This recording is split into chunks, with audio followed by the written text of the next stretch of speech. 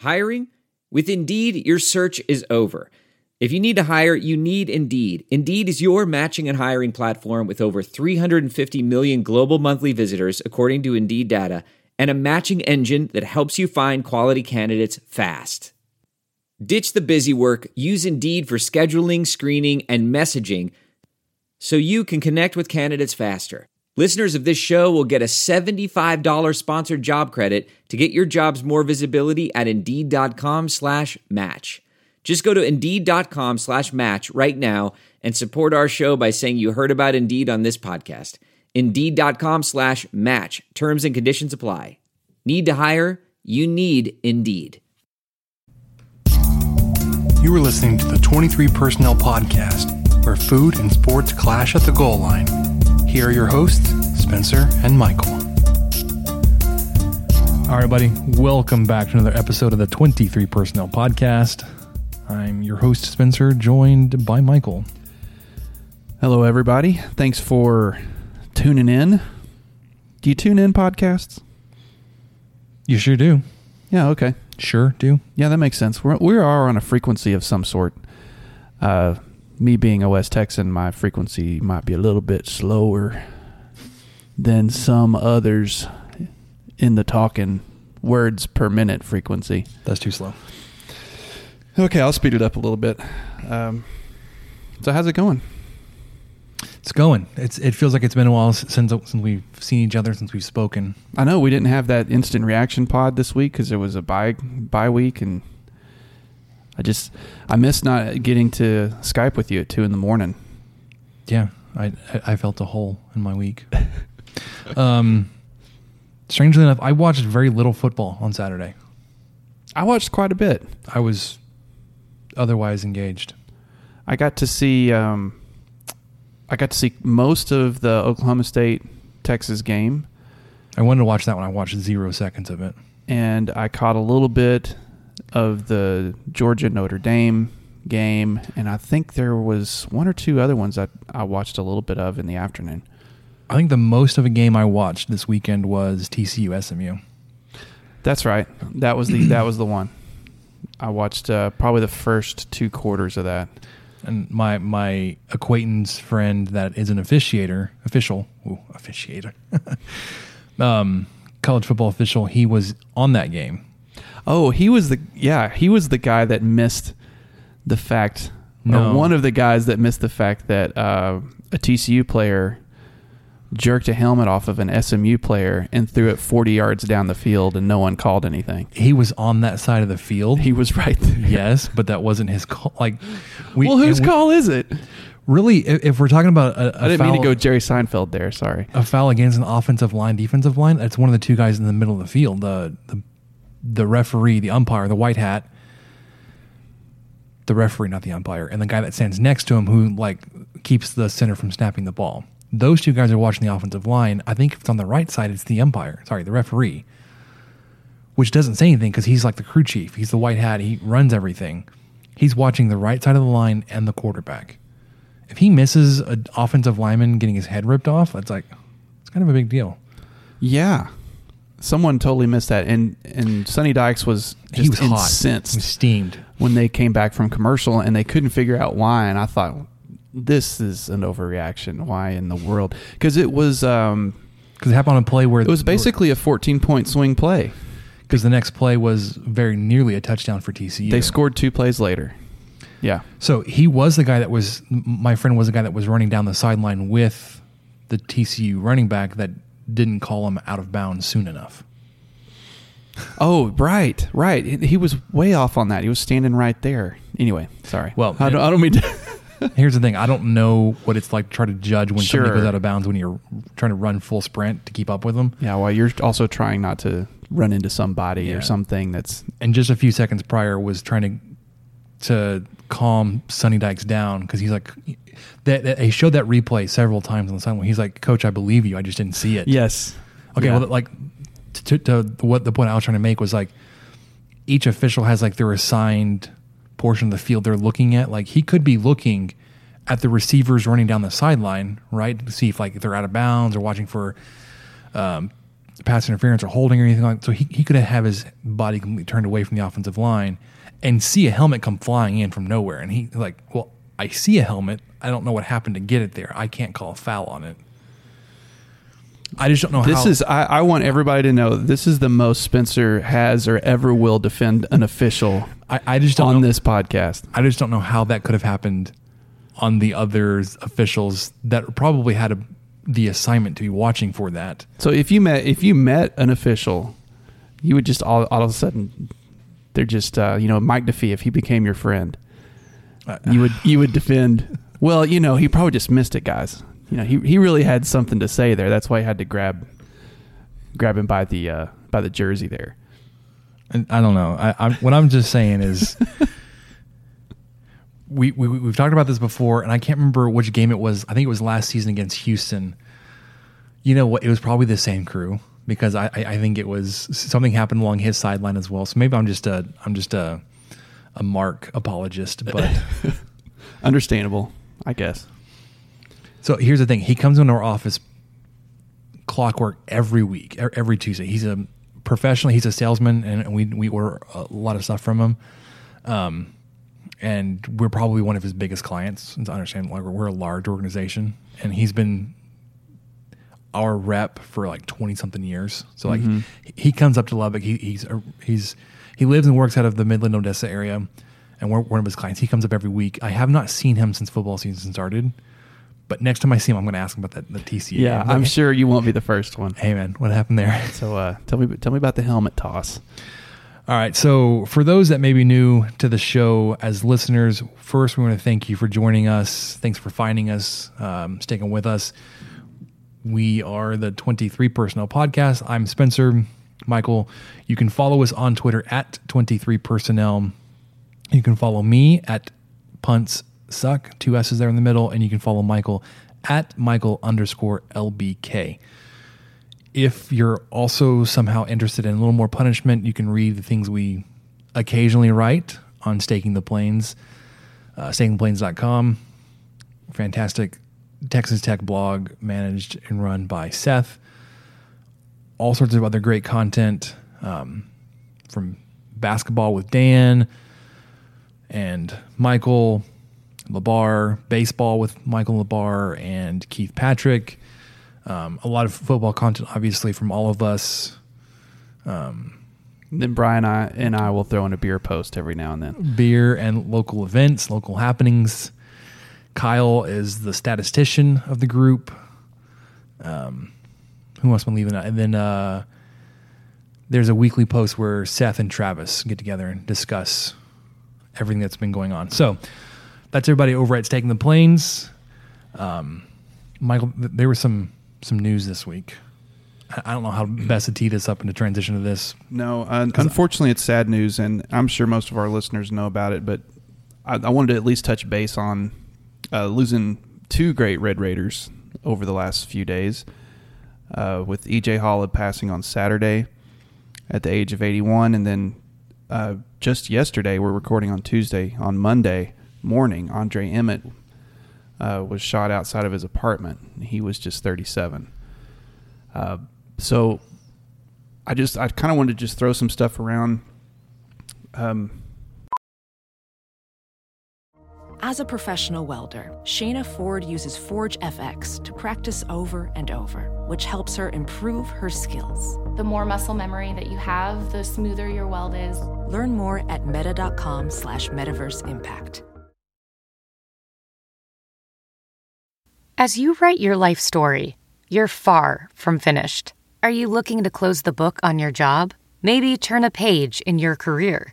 Be continued at the Georgetown University School of Continuing Studies. Our professional master's degrees and certificates are designed to meet you where you are and take you where you want to go.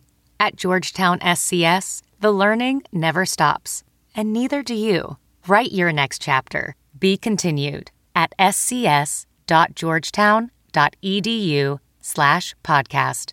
Even with me being the correct age to know who Andre Emmett is, I wasn't a super big Tech fan at that time. And of course, Holland was well before my time, and I wanted to just kind of share some facts I've learned through the years about him. I think some of the most significant ones are that he started on both sides of the ball in 2 Super Bowls, which has never happened before. He started Super Bowl I as a linebacker and then started Super Bowl IV as a center. And, of course, he played both positions at Tech. He was there in 59 and 60. He was a 2-time All-American center. He even finished 10th in the Heisman voting in 1960. He's in the College Football Hall of Fame. He's in the Kansas City Chiefs Football Hall of Fame. And he was the first number retired at Tech, number 55. And then just a random bit of trivia about how tough this guy was. He had 20 surgeries in between the years 1957 and 1973.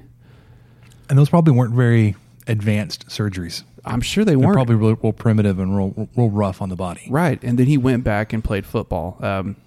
There's a lot of great stories floating around. 1340, I know that Ryan Hyatt had some good stories about Holub, and I believe it's Carson Robinson's dad on the Rob Rowe show who came on and had some good stories about him. Don Williams had a great article on Lubbock AJ. LeBar had a great post on Staking the Plains. So there's a lot of good things to check out there. Obviously a guy that was thought very highly of people here. He was from Lubbock, graduated from Lubbock High, and stayed a part of the Tech program up until the very end, and was actually inducted into the Ring of Honor in 2012 at the Jones. So a big loss. And on top of that, losing Andre Emmett, who a lot of guys kind of my age and stuff remembered firsthand, and Kyle Jacobson had a great piece on Staking the Plains. I'm not going to say much about it because I want y'all to go read it. So go look it up. And he talks about he was actually a ball boy with the Toros on one of the years that Emmett was there, and talks about that experience. But on that post, he posted a video of the slam dunk championship that I think the McDonald's All-American slam dunk, I forget what year it was, 04, I guess, Emmett's last year. And what was cool about it was, one, he dominated. I think he got a perfect score, which I don't know it ever happened.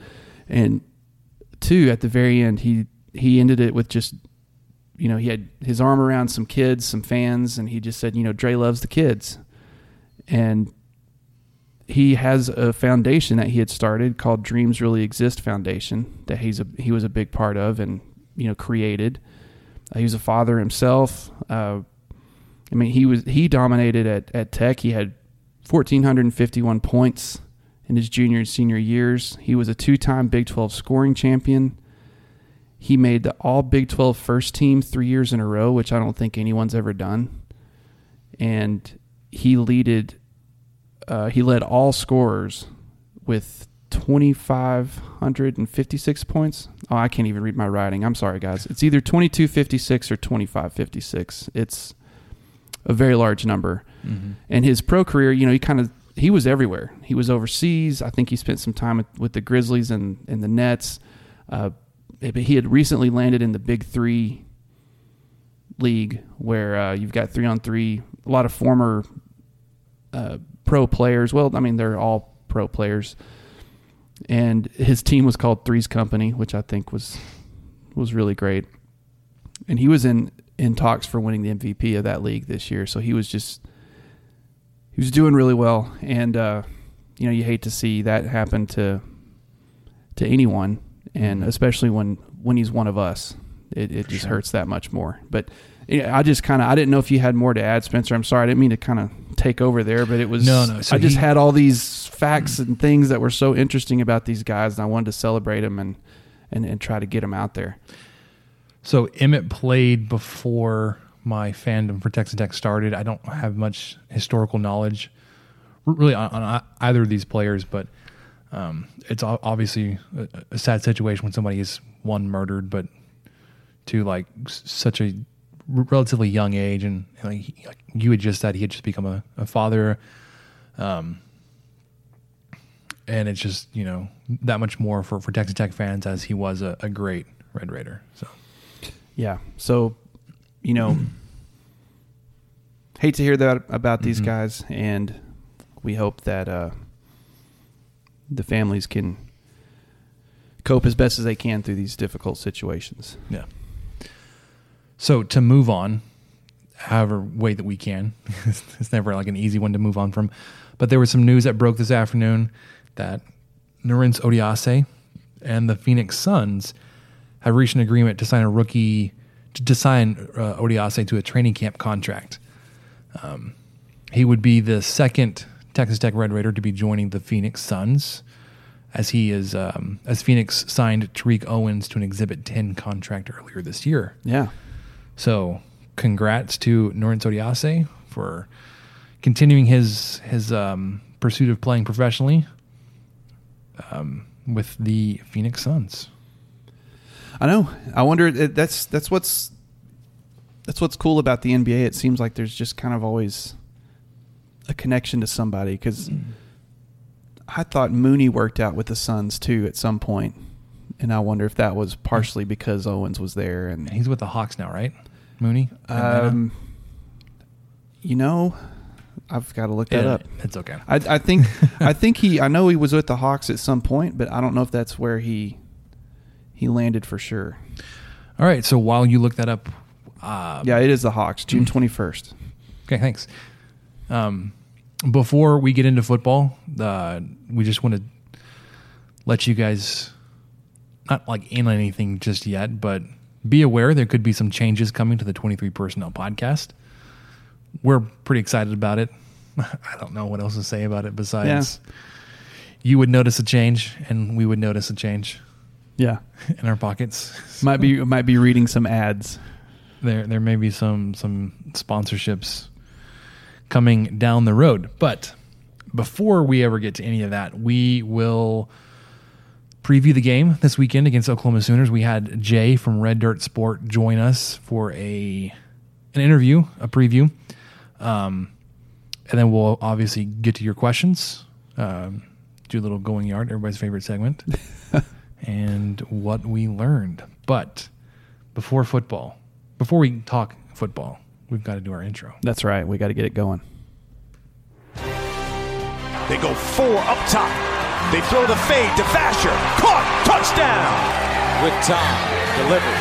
Picked off. DeMarcus Fields down the sideline. Touchdown. Red Raiders. 97 yards. Harrell back to throw. Going deep down the sideline for Robert Johnson. And he's got it. Touchdown. Red Raiders. Robert Johnson. Touchdown. Red Raiders. Take a shot to the end zone. It's a touchdown to Reginald Davis. All day to throw. Over the top, Jakeem Grant. Touchdown, Texas Tech. Second down now. Deep strike. Got the big man. Crabtree. Pulls free. And touchdown, Red Raiders with a second to go. Let the scoring begin. Okay, so we want to welcome in Jay from Red Dirt Sport. He joined us last season to do our Oklahoma preview, and we will get to our interview with him in, I guess, right now. All right, buddy, we are joined this week by Jay from Red Dirt Sport to talk about the Oklahoma Sooners. Jay, thanks for carving out some time with us tonight. Hey, you're welcome. Anytime. So I think a lot of Tech fans are a little, I would say, concerned or anxious about this game. Well, I don't know if they're so much anxious as they've kind of conceded the fact that this is going to possibly get pretty ugly. The one thing I've heard from some Texas Tech fans that are holding out for some hope are saying that maybe Oklahoma hasn't played anybody yet and we haven't seen them be really tested. What have you seen from the Sooners so far in this 3 games when they've just looked unstoppable? I think that's an incredibly valid concern because the teams we played, obviously, records are or what their records are. They're just not very good teams so far. So you just kind of had to look at Oklahoma versus themselves or versus past versions of the team. And this team offensively, even though it's racking up incredible numbers offensively, the offensive line is nowhere near as good as it was last year. So there's concern along the offensive line on the left-hand side. And there's, some ongoing concern about that leading into the running game being dominated by Hurts. Defensively, we're kind of a little bit high on the cattle, high on the hat right now, but we played good defensively last year in out-of-conference play. So going into Big 12 play, the defense and the offensive line are major concerns. So as this is a first conference game for both Texas Tech and Oklahoma, I'm not sure what Texas Tech fans are expecting to be able to learn from this game. From a Sooner standpoint, where are you looking for improvement, or what are you looking at to kind of gauge how well Oklahoma is doing this season? We just to getting into conference play, we were looking forward to this matchup with Bowman, particularly because we know he can stretch the field a little bit. And so his injury situation kind of, took some wind out of our sails because we were really counting on this to be a kind of a watershed moment and see how far we've come defensively. So now, with all due respect to Duffy and the Rice transfer, we're kind of looking at it as we need to be sure the offensive line's coming together this week and next week before we head into Texas. And then it's sort of like we're really untested defensively until we head into the Red River Shootout right now. So it's with the Bowman injury news kind of, it certainly impacts your season, but it's impacted our season too, because we want to win this game and we want to beat Kansas. We want to get into Texas, but we're going to be so untested going into that game. We don't know what we have. Sure.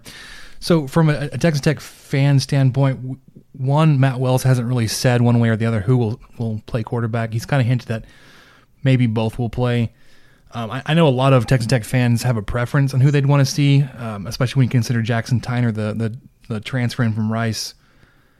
He didn't even start at Rice before he transferred out. And I think he's completed maybe one pass for Texas Tech, and it was in some garbage time. Everybody wants to see Jet Duffy come in and kind of change up the offense. But from a Texas Tech offensive standpoint, where do you think they could have some success, whether it's on the ground or through the air? Where do you think the weakest point of the Sooner defense would be? Right now, it's going to be nickelback and safety. That's the weak point. Corners are playing a little bit better. So it's really, if you're able to stretch the field at all, trying to get deep passes, that's really the weak point of the defense right now. We're kind of sort of really happy with how our front seven has performed, because they're just way, way more aggressive than they have been since really Brent Venables left. Because Mike didn't play that attacking style front seven defense. He was more of a read and react. Grinch lets the boys pin their ears back a little bit. So it's still very much a secondary concern with deep shots and slants and covering those kinds of plays. Okay, so outside of obviously Jalen Hurts, who is the? Well, no, sorry. Let's stay on the Sooner defense for a second. I think most people would be probably familiar with your linebacker Kenneth Murray. outside of Murray, who would you say Red Raider fans should be on the lookout for as somebody that would be disruptive in the defense? If he's having a good game, then the OU defense is probably going to be pretty solid. Who would that be outside of Murray? Outside of Murray, you really need to pay attention to two people in particular, and one of them will be Jalen Redmond. He was a defensive end, outside linebacker, kind of tweener prospect in high school, former basketball player who didn't play last year because of blood clotting issues. He had an injury to his lower leg, and it was a really scary situation for him. But it's not a genetic condition, so he was allowed to come back. So he's one that, in that front seven who's starting to play a little bit. He flashes all the time.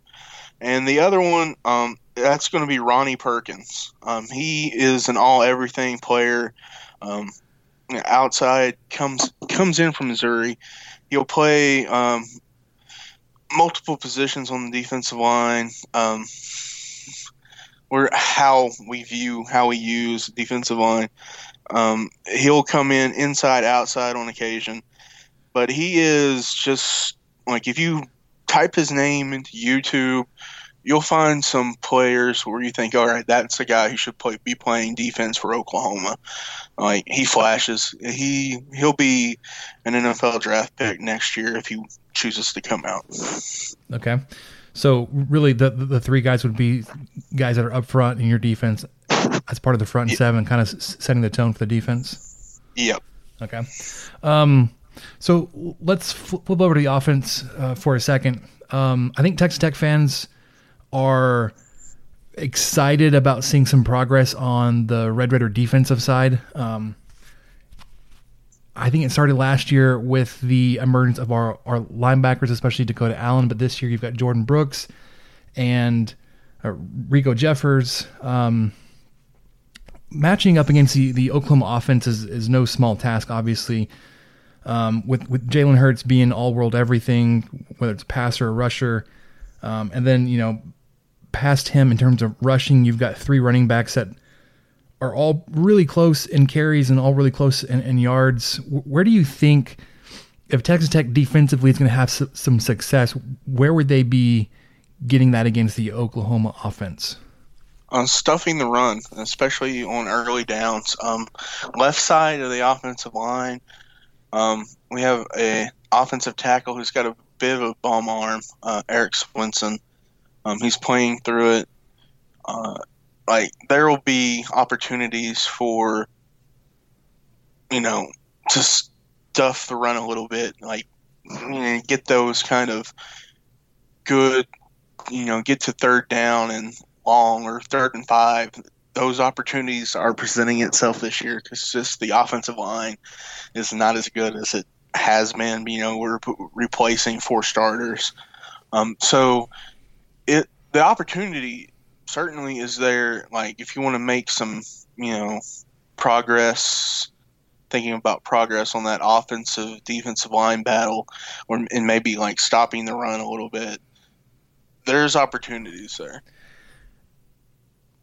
So how is, Texas Tech fans are obviously well aware of Lincoln Riley. How has he been able to plug and play these 3 back-to-back quarterbacks that have just stepped right in and done so well?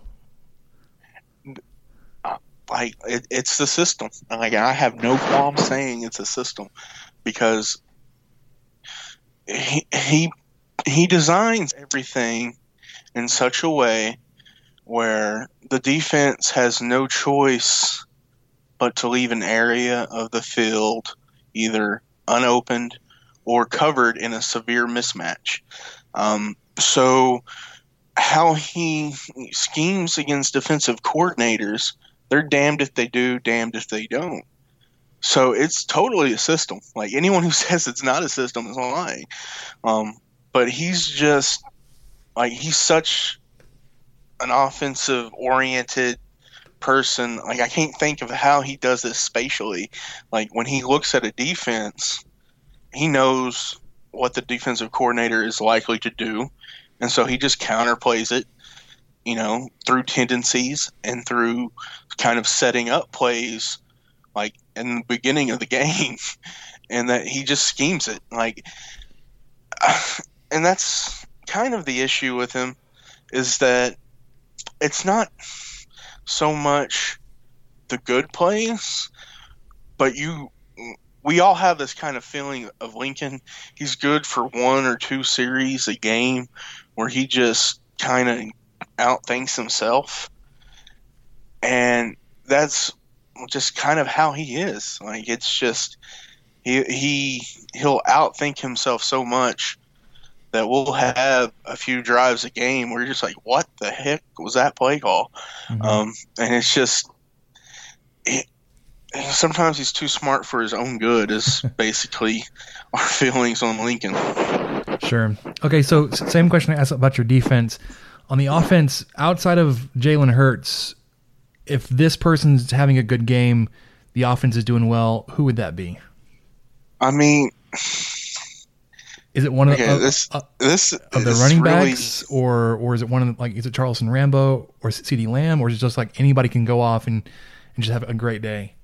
I don't want to be a dick or anything, but it's kind of like it's a pick your poison situation. If I'd say outside of Hurts, if CeeDee Lamb has 4 catches for 100 yards, you're having a bad day because everything else is open. If he has a good day receiving the ball, Katie bar the door, everything's working because he's good for 2 or 3 catches a game, but if he has 5 or 6 catches, multiple touchdowns, it's a bad day for Tech. Yeah, so through 3 games, CeeDee Lamb has 9 receptions and 229 yards. So he's averaging 25 yards a catch. If he's got 6 catches, I mean, he's pushing 150 if he just keeping with his average. There's nobody that I look at the offensive side for the Sooners and say, if you take away this person, you've got a great shot, because say it's Hurts, right? Say you limit him on the ground. You've got the 3 running backs behind him that have combined for nearly, 800 yards themselves? Right. If you stop Charleston Rambo, then you've got CeeDee Lamb. If you stop Lamb, you've got Rambo, or you've got guys on the inside like Basquin or Calcaterra. I mean, it just to go back what you said. I mean, if you take away one person, you're not gonna. I don't think Oklahoma's gonna really feel it if you just get one person. You have to get the offense is gonna have to have an off day, or they're gonna have to be turning the ball over more than they have so far. Special teams for Tech are going to have to be, really solid and force Oklahoma to drive the length of the field.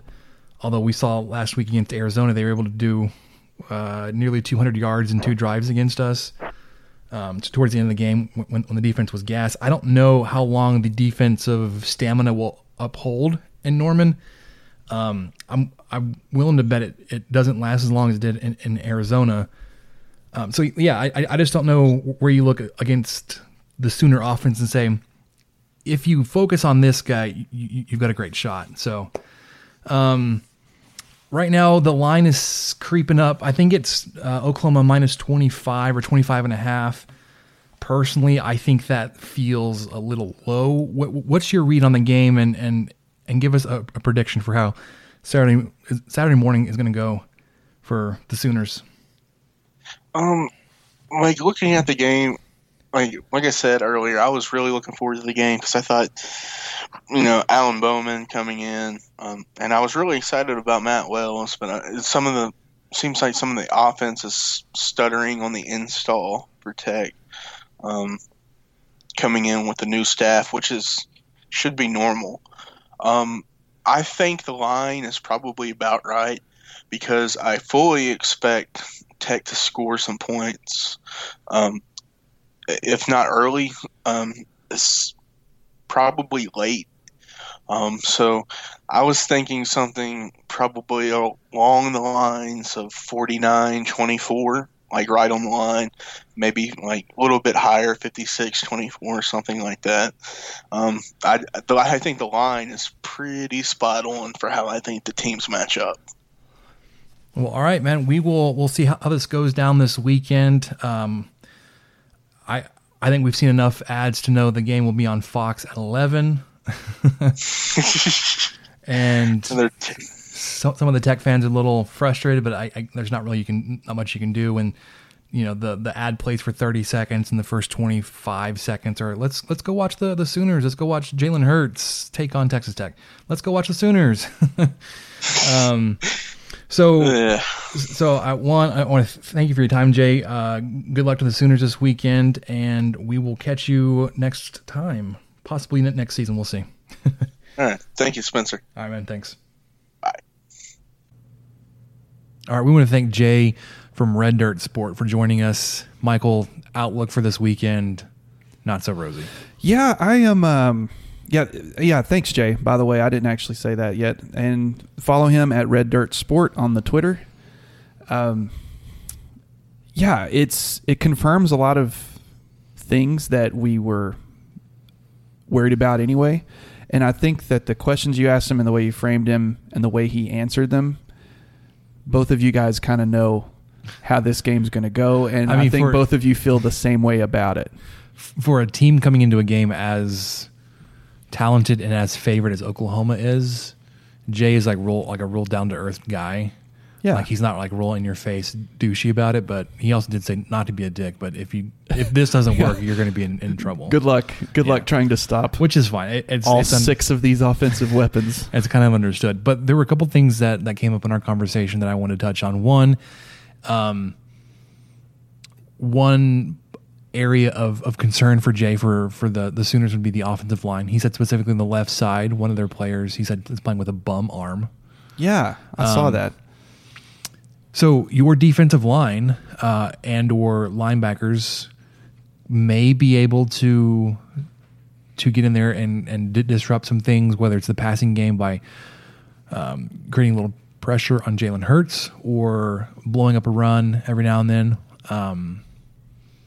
It's difficult though because of the caliber of athletes they have. He said, obviously you just listened to that, but if Texas Tech is going to have success on the defensive side, it's going to be because the offensive line isn't playing all that well. Right, and that's something we can hang our hat on. I believe is it Howard who plays on that side usually? I think it's Washington. It's Washington? Okay. Mm-hmm. Which is where I think you would feel more confident, I would think. The most confident is you've got Broderick Washington on that side of the line that he's pointed to as struggling so far. And he can really disrupt some things for sure on his own. That's something you can hang your hat on. A couple other things that were interesting to me were his kind of lack of confidence in the nickel position and just their safety position. So the middle of the field, he didn't feel like that was a place that their defense really shined. And of course, their defense, they've got a new coach. They're going through some growing pains themselves. And he was really looking forward to Bowman slinging it around to try to get the corners some work and see how they're actually going to do. Mm-hmm. So I thought that's an interesting take to be disappointed that the starting QB is not going to make the trip. I was going to say, I've never actually heard an opponent disappointed that they weren't going to get your starting quarterback. Yeah. But that's a luxury you can have when you're OU. Talented as Oklahoma is. So that means the middle of the field could essentially be open, which is something that we've been harping on for weeks now. I was about to say, that's what we've talked about. I think going into Oklahoma against Arizona, we said the seams should be open. Sure, yeah. And you had some success over the middle, whether it was McLean Mannix or TJ Vasher coming across the middle. Maybe even Rigdon a time or two. Mm-hmm. But it just didn't ever, it wasn't consistent. Like much of that game was inconsistent for you. But yeah, where do you want to go? Do you want to talk about the Oklahoma offense? Man, I really think that's where we've got to go. I did want to point out one other thing from Jay that I found really interesting, and I think he's right. He basically said, if CeeDee Lamb has 4 catches, you're having a bad day. And you are because check this out, people. He's averaging like 25 yards a catch. He is. He has. He only has 9 receptions for the year, and of those 9 receptions, he's gained 229 yards and 3 touchdowns. So every third pass he's caught's been a touchdown, and every pass he's caught has been an average of 25.4 yards per catch. That's too much. Yeah, so you can't get the ball to him. But let's skip over Jalen Hurts right now. But I kind of want to go into some total. Let's completely ignore. Potential Heisman winner. Let's ignore the potential Heisman winner for a second, because their offense is just a juggernaut. I mean, sure, you can take into account. All right, Houston's not that great. They just lost to Tulane. South Dakota, they poured 70 on them. They went on the road and just trounced UCLA, who somehow, some way, got a comeback win over St. Leach the other day. Okay, hold on. Hold on. Because you brought this up, just really briefly, can we talk about all the Leach fans that came unearthed on Saturday and like, I miss Leach. Look at that. Look how much fun that is. And like, you lost. Too soon, bro. When you threw for 9 touchdowns and 700 yards. They were tweeting and Facebook posting at 10:30 and 11:30, and they should have stayed up for the rest of the games. Come on. But right, sorry. No, what I wanted to point out really quickly was just the total stats from OU. And this is after 3 games. They've only played 3 games. So a lot of these FBS teams have played 4. Mm-hmm. But after only 3 games, OU is number 1 in total offense. Which is total yards. Yeah. They're number 2 in scoring offense at 55.7 points per game. They're number 7 in passing offense, which seems kind of, I thought they'd be higher than that, but the reason they're not is because they're number 2 in rushing offense at 324.3 yards per game at how many yards per carry is that? 8.32 yards per carry, my friend. Ouch. And they split a lot of those rushing attempts with 3 running backs. Of course, their leading rusher and Hurts is Hurts. But the 3 running backs, I read an article today where they're really proud of the fact that they're able to keep these guys' carries down and keep their workload down. But Trey Sermon has received the majority of the carries, 27 carries, 198 yards, 1 touchdown, 7.3 yards per carry.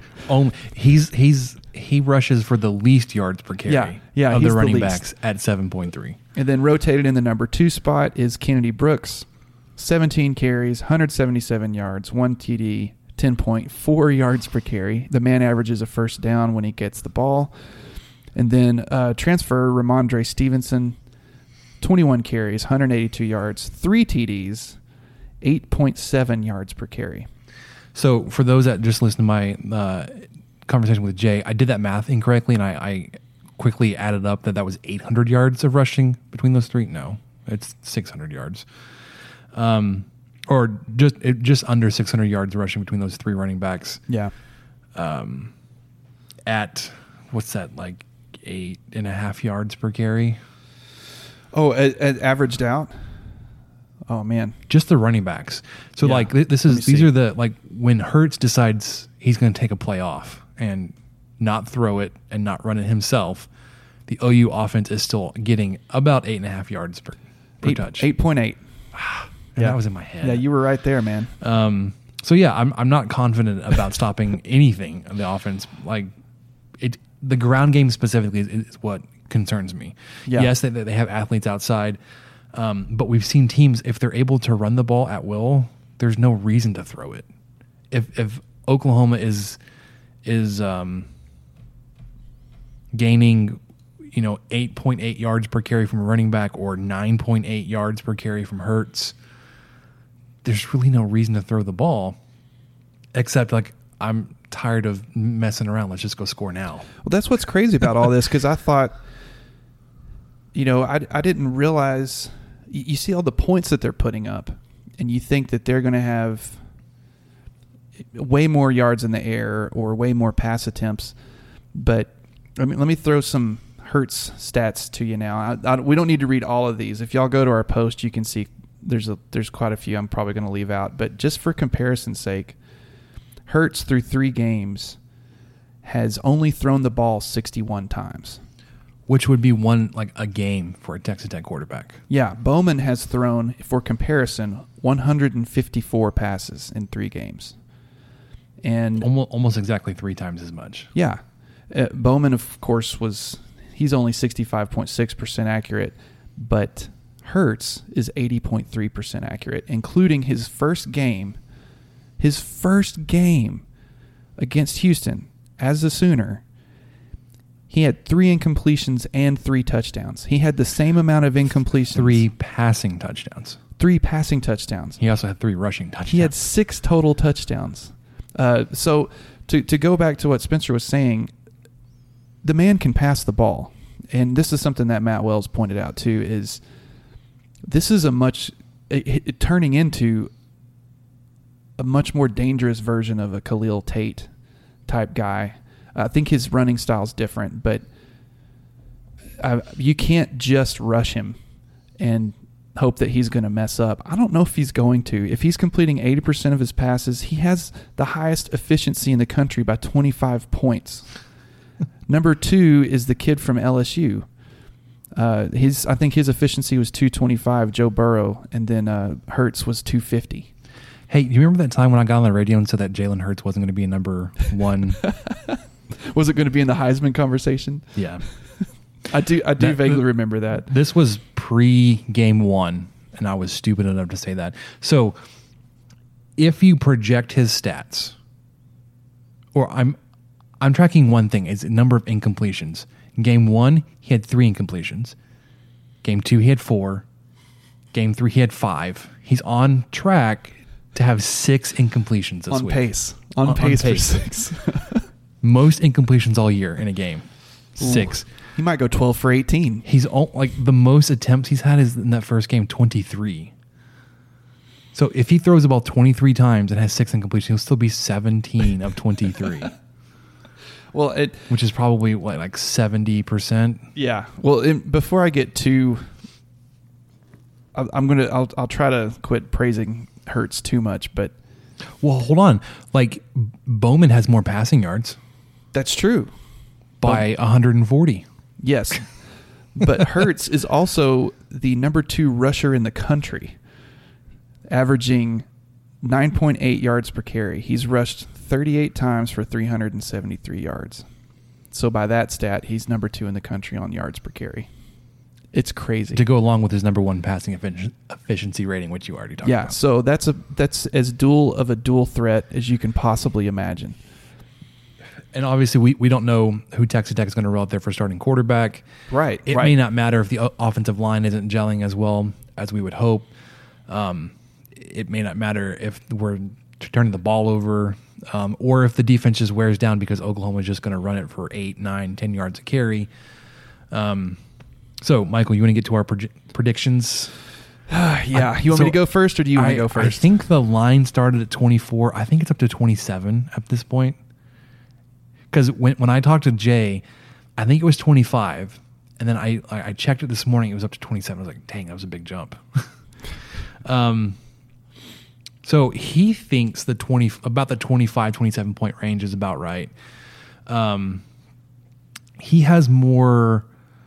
He thinks Texas Tech will be able to score more on the Oklahoma defense than I think either one of us would project.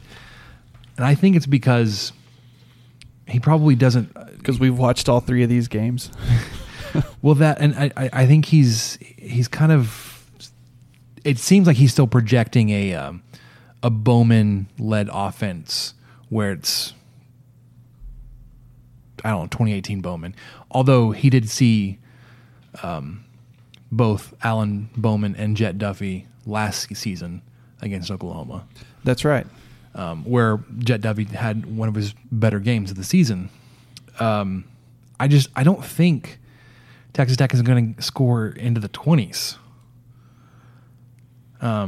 So I think like Oklahoma will cover. I don't know what the over-under is. If it's greater than 65, then I'm going to say under. Only because Oklahoma's going to probably possess the ball a whole lot longer than you will. And I think the score will be something like 52-13. Okay, the official line is 72, is what I've seen on OddsShark. I would probably go under. What's the math on what you just said? 52. Yeah, you'd have to be under. That's 65. Yeah. Well, and I think ours are going to even out because I think mine's 66 total. Yeah. I'm with you. This offense has really struggled, especially the last two games. I know that it may not have been as evident against UTEP, but it sure seemed evident to us that they were missing a lot of opportunities and just not moving the ball like you expect to see against such an opponent. And then, of course, that came back to really bite you in the butt when you are in Arizona against an actual school that has some Power 5 athletes, and then it just gets compounded, really. So the fact that they were only able to put up 14 in that game, I really have the same trouble you do, that predicting that they're going to break the 20s in Norman against one of the best teams in the country.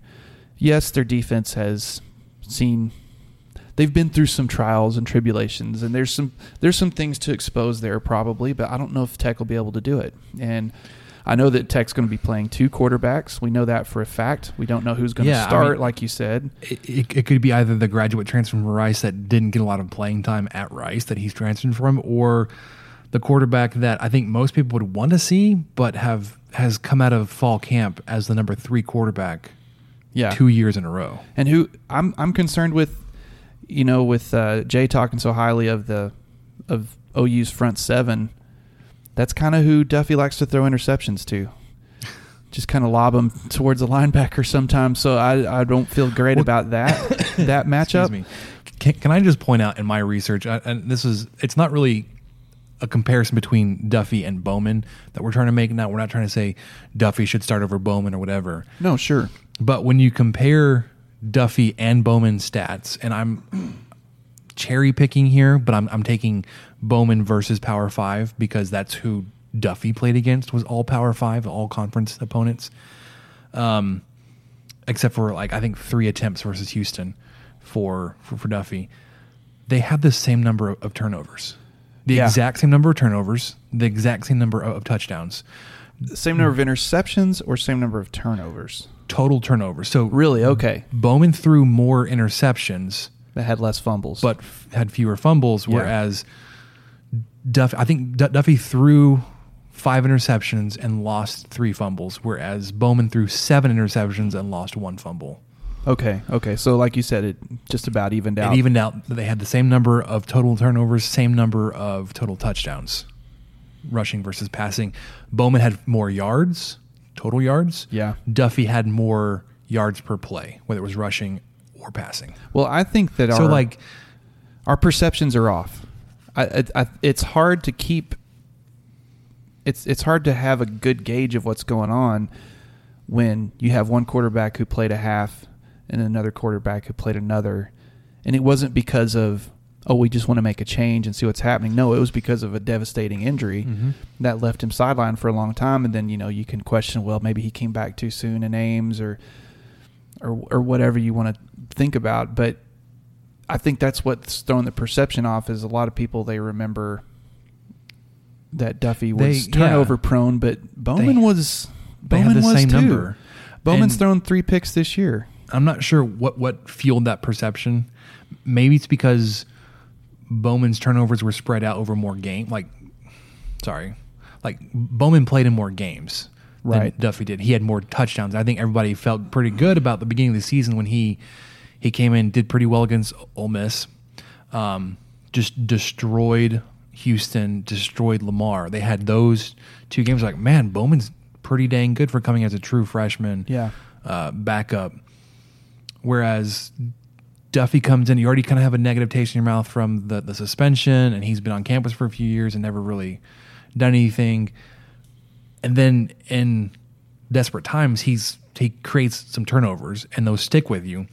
No, I don't have the numbers or whatever to say Duffy's turnovers came at more detrimental times than Bowman. So like Bowman may have thrown 2 arm punts to end a half, whereas Duffy's were at the end of a drive where you were about to score to tie or take the lead. Like against Texas, for instance. Where like they even out on the stat sheet like as an interception, but Duffy's obviously were a lot more impactful to the outcome of the game, whereas Bowman's could have been the equivalent of an arm punt. I don't have that to say one way or the other. I think that may be what helps people feel a lot more better about Bowman, or feel that Duffy is a lot more turnover prone, when the stats suggest if you look at similar competition, which actually should help Bowman, right? If you take out, you would think the cupcakes, they're so similar, except for total yards and yards per play. I was going to ask you a Michael Scott question. What is the most crucial thing about turnovers?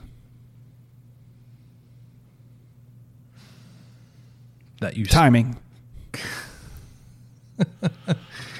Okay. Anyway, I don't think I ever gave my score prediction. No, you didn't. I'm sorry. I'm with you. Our scores are very similar. My only caveat is I think OU's going to end up with 49, TTU 17. That's what I'm throwing out there right now. OU covers. It's the under on the total, as we discussed before. And I don't even know if I could see it, Tech only having 3 or 10 points going into halftime. I think if they get 17, they'll have a late touchdown in the fourth quarter. That's not really gonna. We don't want to be downers, but it is what it is. I don't want to use that phrase too much either, but it's just. You also haven't been this heavy of an underdog in like almost a decade. I don't think I realized that. It's like you were a 26-point underdog to some other team, and it may have been the 2011 OU game. I can't remember. That would make number sense. 1, and you were on the road, and this was one of Tuberville's for. Just come off 2 losses. Second year, yeah. So you weren't looking good then. So to get you ready for that game this weekend, you can catch Rob Breaux, Carson Robinson, and Michael McDonald on the Countdown to Kickoff. I will be absent this weekend. You can catch this weekend show. It's going to start a little bit later than normal. It's going to start 2 hours before kickoff and go all the way up until kickoff. So it'll be 9 to 11 a.m. on Saturday. You can listen to that on 1340 a.m. You can stream it online at kkam.com or through the Talk 1340 app. And because I will be out of town without any kind of cell service, and Michael doesn't want to do this by himself, there will be no Instant Reaction podcast. I don't know how. I don't even know how to upload it. I'll leave all this equipment set up right here. You just have to come over here and hit record. How about that? And just leave it on my table this whole time? Just spread out for a week. Well, Samantha loves it when I do that, by the way. We'll discuss that. I'm sure my 2-year-old would love to turn some knobs. And then, we'll never get it back. It was like there's 1,800 knobs on this thing. It's fine. They'll be fine. So you can, if you're interested in following Rob Breaux or Carson Robinson, you can follow Rob Breaux at Rob Breaux Show, BREAUX. Carson Robinson's at CarRob, KARROB _radio. You can follow Tucker at Tucker Lawrence and the station at Talk 1340. Michael. Yeah. Are you ready to get into some questions? You bet I am. Nope. Not ready just yet. Oh, okay. Well, I wasn't. I was just kidding. Okay. I'm ready now, though. Oh, I think I'm ready. Okay. Now, are these really the questions that I was called here to answer? Who's in the box? Oh, what's in the box? I'm Ron Burgundy. Damn it! Who typed a question mark on the teleprompter? You want answers? I think I'm entitled. You want answers? I want the truth! You can't handle the truth! Right. If we can ever just get our producer in line to hit the right buttons at the right times. Get what you pay for, man. I know. We've got some good questions. A couple of good questions. And Ryan Hyatt tweeted out a really great one that got a lot of interaction. I don't know if we'll be able to read everybody's tweets, but so I'm going to tease that one and go to Alan Corbin's question. He called in the show today. He asked over under on Jet Dovey play action touchdown passes. Play action touchdown passes, not just passes. And he said 1.5. 1.5. I'm going to take the under hard. I'm going to hammer the under. I would think the under too, because I think play action, he's going to keep it. He's going to keep it, and he's going to roll out, and then he's going to run. I think there's a better chance of a play action touchdown run than a play action touchdown pass. Could that be a possible thing? Possibly. Would you take the over or under on a 1.5 total touchdowns? Play action touchdown. I'd still take the under. That's far too specific. It's a good question, though. It's a good thing to think about. You know they're going to run it. If my projection's 13 points, 1.5 on total touchdowns, I'm taking the under if 13 is... I could technically take the over, but in my scenario, it would be a late game touchdown where Duffy may not even be in, or something crazy could happen on a handoff, muffed punt, that kind of touchdown. Yeah. Yeah, I think I would take the under on that. That's a good line, though. That's a good question. Okay. Sorry. Especially when we don't know how much he's going to play. Sure. It could be 80% Jackson Tyner. Yeah. I'm having issues with Verizon cell service right now, but I did get this. Brian asks, when folding a towel, do you go hamburger then hot dog or hot dog then hamburger? Okay, here's what I do. This is riveting stuff. I take the towel. The towel is... It's vertical. long ways. Vertical. It's long. Okay. So I fold it, hot dog. Wait. So hot dog would be if you folded the two sides together. No, that's ham. No. You're right. I said the wrong thing. I fold it hamburger. I fold a hamburger again. And then I do the tri-fold. Ooh, tricky. Yeah. So my wife and I fold them differently, and it drives both of us insane. Actually, I don't think it bothers her. It bothers me. Yeah, Samantha and I fold towels differently. She doesn't do the tri-fold. She just does like a... I don't do a tri-fold, but the way I have it folded, this is not on purpose. It's just how I learned, but it's set up where it's folded and put on the shelf that you can just grab the towel and pull it off, and it's ready to go onto the hanger. Where hers is folded all nice and neat, but when you pull it off the shelf, you have to completely unfold it to get it on the towel rod, and that drives me. I was like, why do I have to unfold the towel to hang it up? So what I do is I also hold it vertically, and I fold it vertically. So hot dog first. Okay. So it's real long and thin. It's tall and thin. Yes. And then I fold it twice hamburger style. So it's pretty much a square. Twice. Yeah, I'm done with it. But when you pull it off the shelf, it's ready to just be... You do like one unfold and it's hanging on your towel rod. I like the tri-fold because it makes it fluffier. No, for sure. It looks nice. Yeah, it looks sharp. Jazz weighed in. She said hamburger then hot dog. So she's with you. Oh, no, because I do hamburger tri-fold. I fold it twice. Brian says his gym does that too, and now I'm feeling in the wrong. I may have to try this. I may have to switch up how I fold. I think the next thing you is... said hamburger tri-fold. Yeah. So they must all be on you were... Well, here's what happened. I retweeted this saying, we're about to start our podcast. Sure. Send some more questions. And Ryan Hyatt saw that, and he tweeted out... Oh, because he doesn't do that. He quote tweeted me with a question... It's just helpful because it doesn't show up in our notifications. I know, I'm trying to find it. I just had it. This is so terrible. This is great. Great job by me here. Great job by me. All right, he says, if you had to eat at one Lubbock fast food place exclusively for a full year, which one would it be? Bonus question. So think of this while you're thinking of that. Which menu item would you select if you could only have one item for a full year from said eatery? Go. And there's a ton of responses. There's a ton of people with responses, so I don't think we'll be able to read what everybody said, but y'all should go check them out. Rob Bro's response was Lone Wolf Nachos. Lone Wolf was one of my wife's favorite places to go eat. She was really sad, but one day we drove up to lunch and it was closed. And we thought it was just closed for the day. Roll up to the window, Lone Wolf has permanently closed. She's like, "Oh no." I have never eaten Lone Wolf is without beer being involved. I'm about to say it.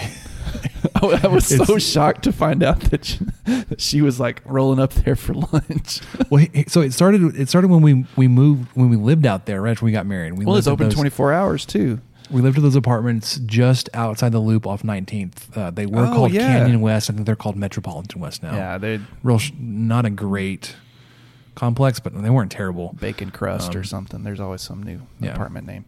But I think it was the closest non-chain restaurant. So there was like a Fazoli's and a Burger King. There's a Dairy Queen right there, just north of the complex. But if you got on 19th Street, there's where the Dairy Queen is. There's also Arby's and then Lone Wolf. She's a fan of bean burritos. She got there, realized that was her favorite bean burritos. Oh man, and we ate there a lot. She was, like I said, devastated the day it closed. So, connection to Rob Bro, he said Lone Wolf Nachos. I too enjoy those Lone Wolf Nachos. Those would not be my one item I would order from one place for a year. We've got, a lot of great entries in here.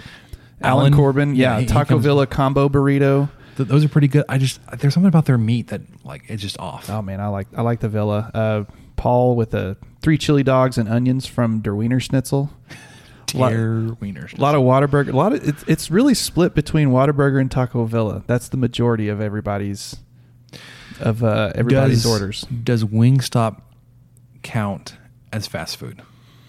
I mean, it's not a sit down restaurant like you go and order from a menu, paper menu. It's more like a Rose's where you order and they go make it for you. Well, but the Rose's I hope counts because that's going to be mine. Because they have a drive-through. I almost think a drive-through would almost have to be there for it to be a fast food. But you can order to go. You can do that at Chili's. You can do that at Applebee's. You can do that at Cheesecake Factory. Okay. Those aren't fast food. You can do it at Buffalo Wild Wing. Yeah, you can do that at a ton of places. So I don't know if Wingstop would qualify. I think you've got to have a drive-through. Then let me reconsider. Okay, well, I can go into mine because mine. See, I think we've kind of had this conversation partially before. Mine is Rose's, and what I would get is the fajita taco salad. That actually is a solid choice. That is an excellent idea because we've talked about this You're before. Convincing me. Because the 2 meals I feel like I could eat every day are a cheeseburger or some form of Tex-Mex. And so this would kind of fall under that theory I have of myself, where I've lived out this weird scenario in my head a few times where I can only eat one thing for X amount. So rather than a cheeseburger, which I truly love, I would go with the fajita taco salad because you get the fajita meat, which is pretty good. The fajita meat's fantastic. It's the best fast food fajita meat you can get. Mm-hmm. You smell it from over town. And then you've got the romaine lettuce, and then you've got beans at the bottom. You've got cheese. You've got guac. You've got sour cream. You've got the whole shell. So you can kind of pick it apart if you're really feeling like, man. You get some variety. I don't know. Like you can turn that fajita salad into nachos. Like all these guys who pick the number 2 from Whataburger every day. Heyo. That's on my list. Like there were 2 guys, Red Raiders, Whataburger, number 2 Whata size. That may be pushing it. You may kill yourself with cheese, no onions. That would one guy picks chips and queso only. If I'm just going to Whataburger without a special thing in mind, that's almost my exact order. Yeah. I will probably pass on the Whata size, but the number 2 cheese, no onions. Sometimes I'll get fancy and add jalapenos or add bacon or add both. See, now you should do that. But if in this scenario, you should do that and then just pick them off if you don't want them. Add anything you can think of to that burger.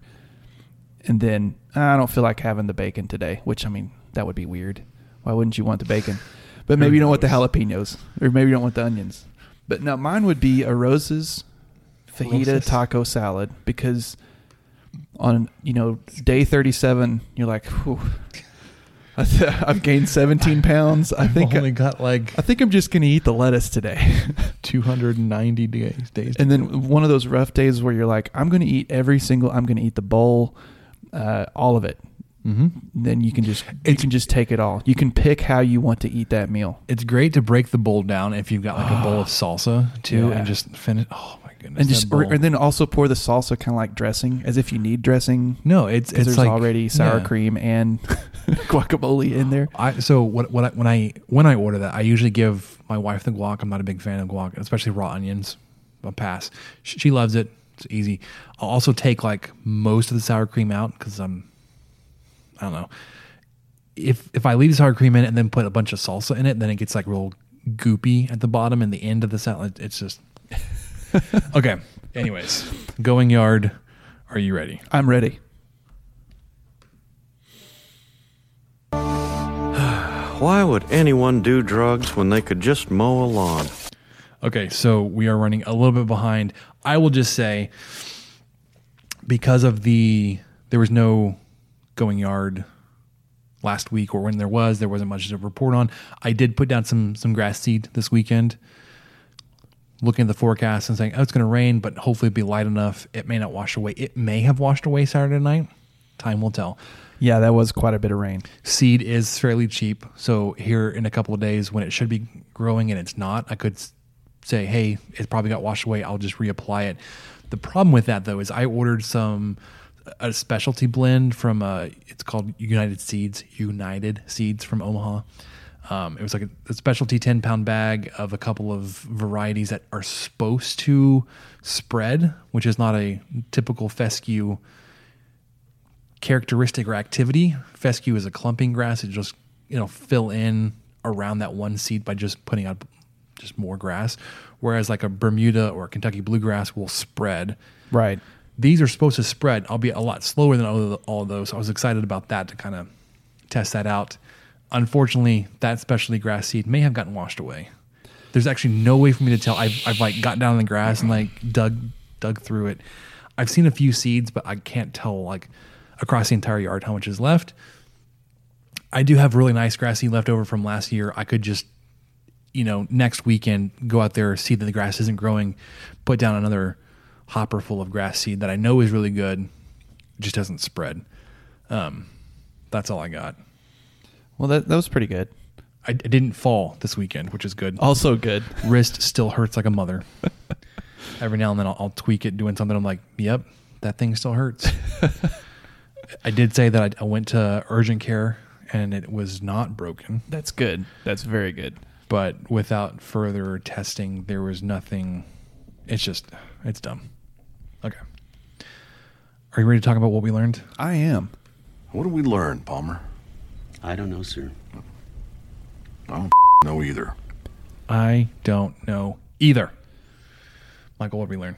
I learned that crowlers are a game changer. You have to define what a crowler is. A crowler is a 32-ounce can that your local brewer can fill for you and seal it, and you can just take it home with you.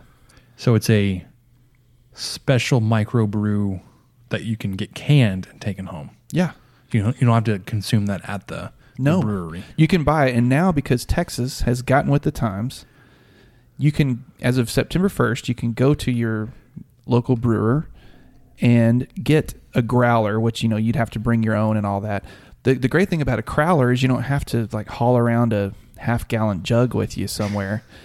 If you decide, you know what, man, I really... Like a mini keg? Yeah, if you're just kind of out and about and decided, man, I really wish I didn't get to try all the beers I wanted to try at this brewery. Well, I'll just get a crowler of that one I didn't get to try and take it home. We actually did that this weekend. We went to the Doctoberfest celebration at Two Docks. Mm-hmm. It was pouring. And so we just had the Oktoberfest beer. We had a couple of those, and they had just come out with this hazy IPA I really wanted to have. And I was like, that's too much to do tonight.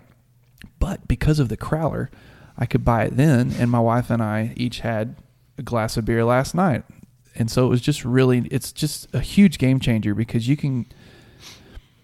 I think it doesn't make sense, but I think it may actually help people or stop people from overindulging a little bit, because they know if you go to some brewery and there's a great beer on tap that you really like, but then, you've already had 2 or maybe 3 or whatever, and you're like, You don't have to force yourself to No, drink you can just say, you know what? I can get that to go. And because it's in a crowler, it's going to stay sealed for, I really don't know how long they last. I'd imagine as long as any can of beer would last, sealed in your fridge. Because if you take a growler, those seals aren't that great, and they'll start losing some of the carbon dioxide, and you'll end up with a flat beer later on.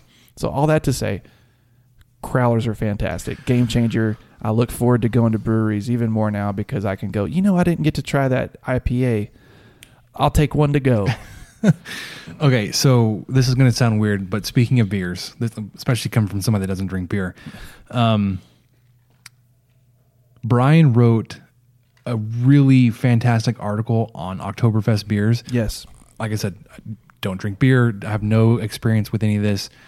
I was like, this is fantastic. I loved it. It's great. It's on Staking the Plains if you want to check it out. He gets into a little bit of the history of Oktoberfest, the I guess the rules and regulation of a true Oktoberfest beer, how there's normally only 6 of them, how the festival lasts only a week, and it ends real early in October, so it runs like the end of September, end of October, so we're coming up on that time. But then he talks about all the beers that you can get, or not all of them, some of his recommendations for those true beers that you would find in Oktoberfest in Munich, but also some local domestic versions, seasonal varieties that just sound fantastic. If I was a beer drinker, I'd definitely check it out. So, Michael, I do this every time. I need to figure out how to work this stupid board. No, it's fine. It's great. Yeah. We're at the end of it. We went a little long this week, guys. Sorry. Had a lot to cover, and we had a great guest. So thanks for coming on, Jay. Yeah, we hope to have a conference opponent every conference game going the rest of the season, which reminds me I need to reach out to some Cowboy podcasters, see if we can get them on. Again, game time this weekend on Fox at 11 a.m. Countdown to kickoff, 9 to 11 this weekend. There will be no post game. I will be out in the woods hunting. I'm excited. That just sounds terrible. We're gonna either y'all gonna have a great time, man. We're gonna do dove and or boar, and then cook. Maybe you're gonna get to cook some stuff. Yeah, possibly. That just sounds like a great time. Yeah. So for Michael, I'm Spencer. Thanks for joining us this week on the 23 Personnel Podcast.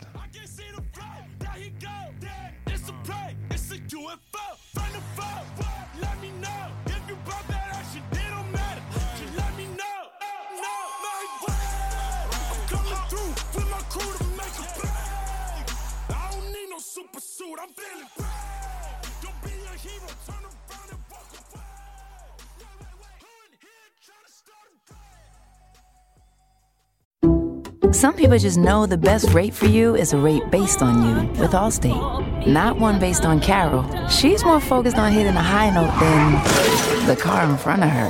Why pay a rate based on anyone else? Get one based on you with DriveWise from Allstate. Not available in Alaska or California, subject to terms and conditions. Rates are determined by several factors, which vary by state. In some states, participation in DriveWise allows Allstate to use your driving data for purposes of rating. While in some states, your rate could increase with high-risk driving. Generally, safer drivers will save with DriveWise. Allstate Fire and Casualty Insurance Company and affiliates, Northbrook, Illinois.